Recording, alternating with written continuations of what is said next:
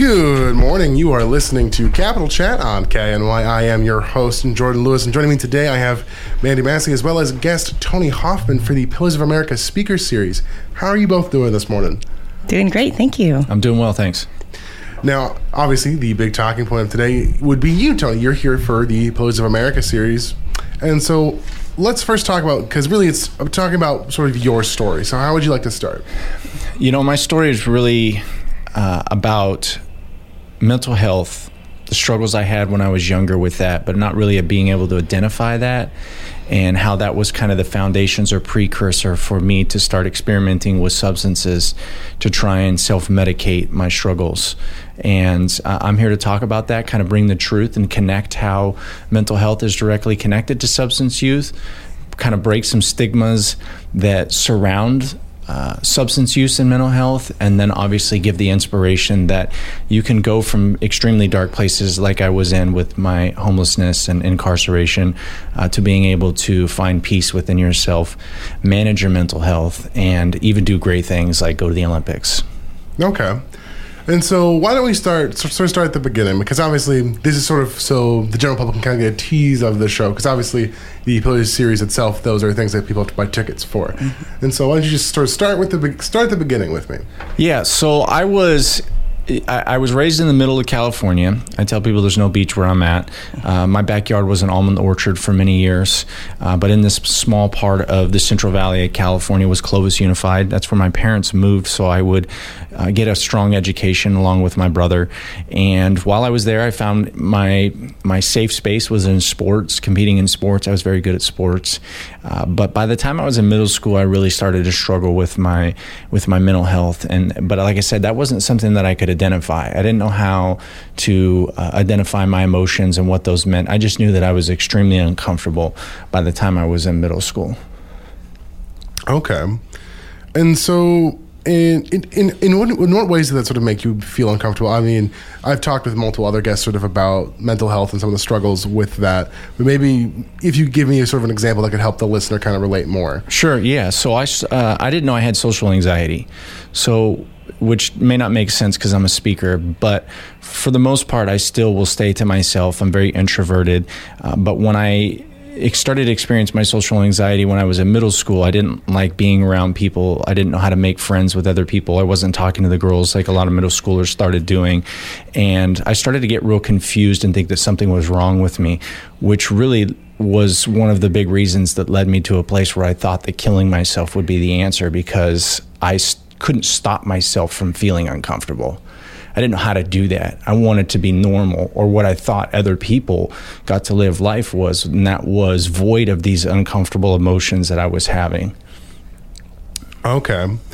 And I'm glad you touched on the social anxiety aspect, because I feel like that's one that oftentimes kind of gets, I don't want to say moved to the side, but oftentimes a lot of when folks talk about mental health, they'll talk a lot about depression or suicidal tendencies, but they don't talk about some of the other things that kind of go into play there. Sure. Yeah. You know, for me, it started with social anxiety. Then it was isolation. And then once I started to isolate and spend more time by myself and not have conversations about what I was experiencing, because that really was ultimately the first step to healing for me, was to have a conversation in a trusted space where somebody could help me manage what I was experiencing and help me change the perspective about what I was experiencing. And so when I started to isolate, that was when the depression started to come into my life, and that really took away my motivations and drive to even be a part of the gifts that I had, because I felt so overwhelmed with my anxiety. Then it came isolation. Then when the isolation came, then you kind of get the products of what depression can do. And then the depression is really what gave way to the self-hatred and the suicidal ideation. Okay. And then moving sort of on, and so obviously you started dealing with that in middle school. Going beyond middle school, how did that start affecting you during like your high school years?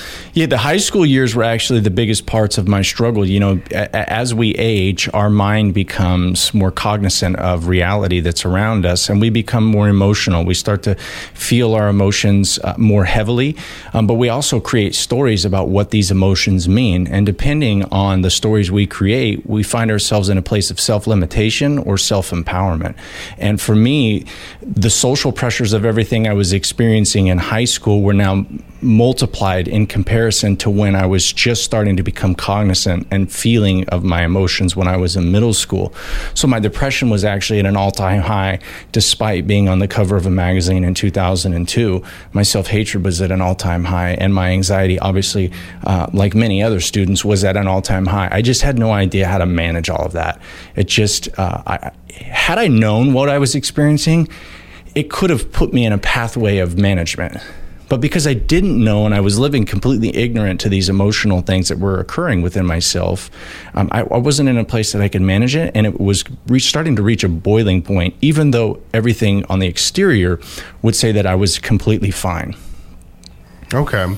And then maybe for the listener, because you mentioned that you were on a cover of a magazine, just give them some context for that as well. Sure. Yeah. So I started racing BMX when I was 12 years old. It was after being removed from school for my behavior in 7th grade. I actually found a BMX bike after that because my brother was already racing. And so I started racing at 12. By the time I was 18, I was endorsed by Fox Racing, Airwalk shoes, Spy sunglasses. Companies that didn't sponsor amateurs were sponsoring me, and I was also graced on the cover of the largest BMX racing magazine in the world, which was the BMXer magazine, in 2002, my senior year in high school. Okay. And even with that, that's still... And it sounds like in many ways it compounded some of the mental health problems you were having at the time. Sure, yeah, because now you have the pressures of having to be great, right? And then you have the internal conversation of, I don't want to be great. I just want to be normal. I want to feel like everybody else. I want to be treated like everybody else. But I had no idea what everybody else was, right? Like, I can't speak for you without understanding who you are and what you experience and how you process reality, right? And so this is where me having an internal dialogue and nothing outside of that really was one of the biggest mistakes that I was making in my life. Was, what's normal? I'm deciding that normal means you don't have to feel anything uncomfortable without ever asking you, are you ever uncomfortable? What kind of experiences do you have with your mental health? Because mental health isn't something that only a small segment of people experience. Mental health is our emotional wellness. Period. Every human has it. And where are we at with our mental health, and how are we processing these emotions? Everybody deals with the rejection, anxiety, depression, sadness, maybe even some self-harm thoughts. That might be one of the pockets where some people don't experience those, but we've all had these emotional things occur in our life. But at this time, I don't believe that anybody else has that. And so as the social pressures rise, as my, I don't want to call it stardom because I hate that word, as my relevance in the sport of BMX goes up, my mental health struggles also go up because of the pressures that come with that. Gotcha. And so now moving out of your high school years, and how did those things continue to sort of compound from there? So from there, it's here's what I say. When you're uncomfortable, you have to find a way to get comfortable. That's survival. As a human being, that is survival. When you're uncomfortable, how do you get comfortable? Survival is also when you get hungry, how do you feed yourself, right? We develop these behaviors to satisfy instinct, human instinct. And so I'm reaching a boiling point where the discomfort that I have is outweighing any times of comfort that I have. The only thing in my life at this time is that I have BMX. BMX is somewhat of an emotional release for me that's helping my mental health, but I give up on BMX right after the cover of that magazine. I wanted to take a computer job down in Southern California that was going to pay me 6 figures.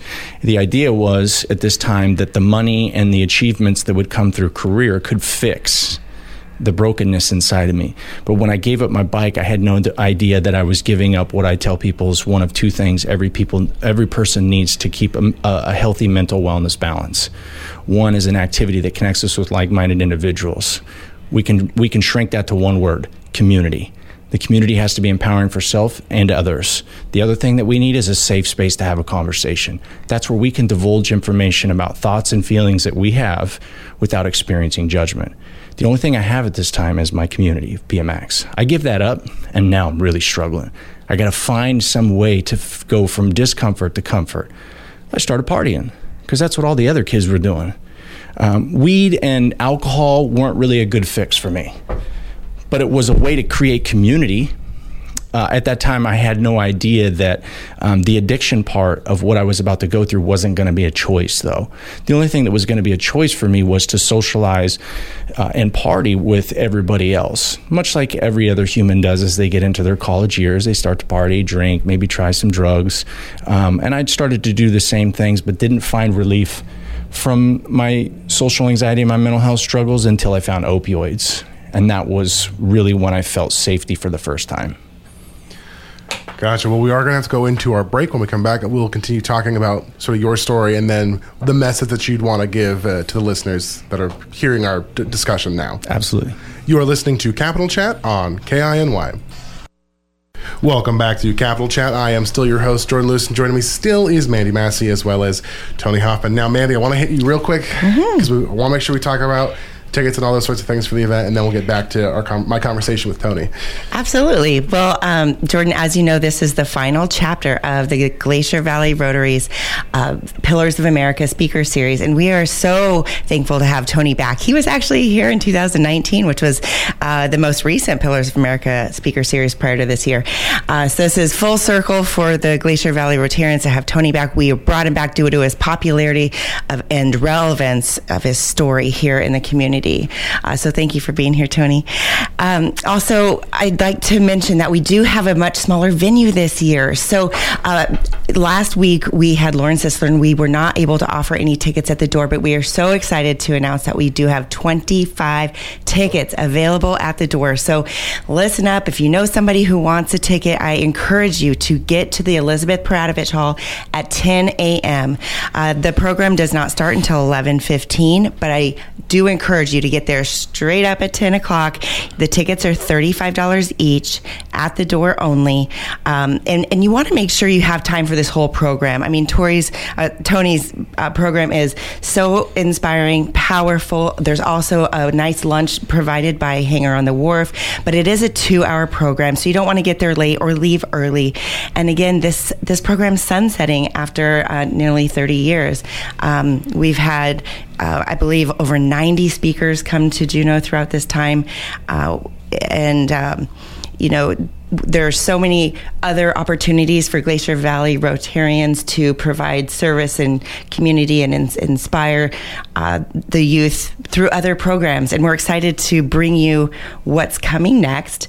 But if you've loved and adored this Pillars series over the years, don't miss the very last final chapter. Gotcha. Thank you, Mandy. Now, Tony, when you and I left off our conversation before the break, you hit the big word, you hit opioids. So why don't we continue our conversation from there? Sure, yeah. Opioids were unique for me compared to other substances because they didn't enhance my anxiety. They didn't create paranoia. They created a complete sense of comfort. And that's what I was looking for when I was younger, was a place to be comfortable with myself and my feelings, and something that could normalize or equalize my thoughts, rather, is to kind of take them from kind of a scary place and put them in a more relaxed, everything's going to be okay place. And that was opioids. And it came out of a prescription bottle. It wasn't heroin. It wasn't fentanyl. It was a safe spot. It was an orange bottle. They were prescribed by a doctor. You could pick them up at a pharmacy. At that time in 2002, we kind of had the idea that the stuff that came out of the orange bottle was not like the stuff that came from the streets. But as many other people found, the opioids that come out of the orange bottle really are no different than the stuff that comes from the cartel. It's just regulated in dose and it's packaged differently. The addictive properties are still there, and that's exactly what happened. Started using the opioids as a way to manage my emotional being and regulate myself, but soon followed the addiction. And once the addiction started, that was when the behavior started to really change. And the things that I would become willing to do on the other side of that addiction were ultimately what cost me my freedom. And I was going to say, and speaking on that, I mean, I still have some details of your biography pulled up. About 2 years after 2002, you actually committed a home invasion. Yeah. It was a home invasion robbery. the biggest mistake that I made in my life. We went into the home for the prescription medication that was in there, and we knew that the prescription meds were in there because it was our best friend's family.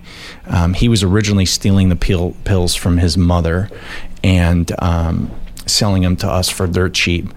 And it's crazy how addiction works. You know, one of my co-defendants is dead. It's been dead for several years. The other co-defendant has been all over the national news right now. He's since relapsed. He had quite a few years of sobriety, but since relapsed, he did a whole string of robberies. He's since relapsed, and he's been arrested 10 times in the last 30 days. And I don't know if you guys have gotten an opportunity to see the guy that had the 10 different mug shots over the last 30 days. But it's what addiction does, you know, and it's something that you don't just get away from and get to move on with your life. It's a daily decision to live to a different code of conduct and a different type of lifestyle to manage what comes with addiction, because once the addiction starts, it's always capable of taking over your life the way it did the first time. And for me, fortunately, I was able to take some of these low points that came after the robbery, because that was really ultimately the biggest decision that I made that changed my life in such a way. It was the worst decision that I regret it. But the homelessness and prison were really the darkest times of my life that got me to a place where I don't ever want to experience that again. And not only that, I wanted to have purpose. And that's really why I'm here today, is my purpose to try and help other people and shine a light in people's life, specifically young people who are questioning themselves or may not have enough experience yet to manage their own realities, is to give them parts of mine that may help them manage theirs. Gotcha. And now let's sort of talk about that journey of you getting to the point you are now. Sort of, when did you start doing that transition to getting to the place where you're able to help people like you are now? Sure. Yeah. I had to have a vision. That vision for me was led by a spiritual experience that happened on January 21st, 2007, the day before I was arrested and sentenced to 4.5 years in prison. Once I got to prison, I was able to be taken from the environment of using substances in the form of an addiction. So I couldn't stop, even though I wanted to. I was locked in a cell for 23 and a half hours a day, and I didn't have access to substances. So I was able to detox and experience some level of sobriety while I was in there, which ultimately helped create a vision behind the faith that I had experience and wanted to develop on. And from there, it really just came down to, how am I going to accomplish this vision of going to the Olympics, becoming a professional athlete, starting a nonprofit, and being a speaker, and now an owner of a drug and alcohol treatment center in Southern California. It really had to come down to my small behaviors.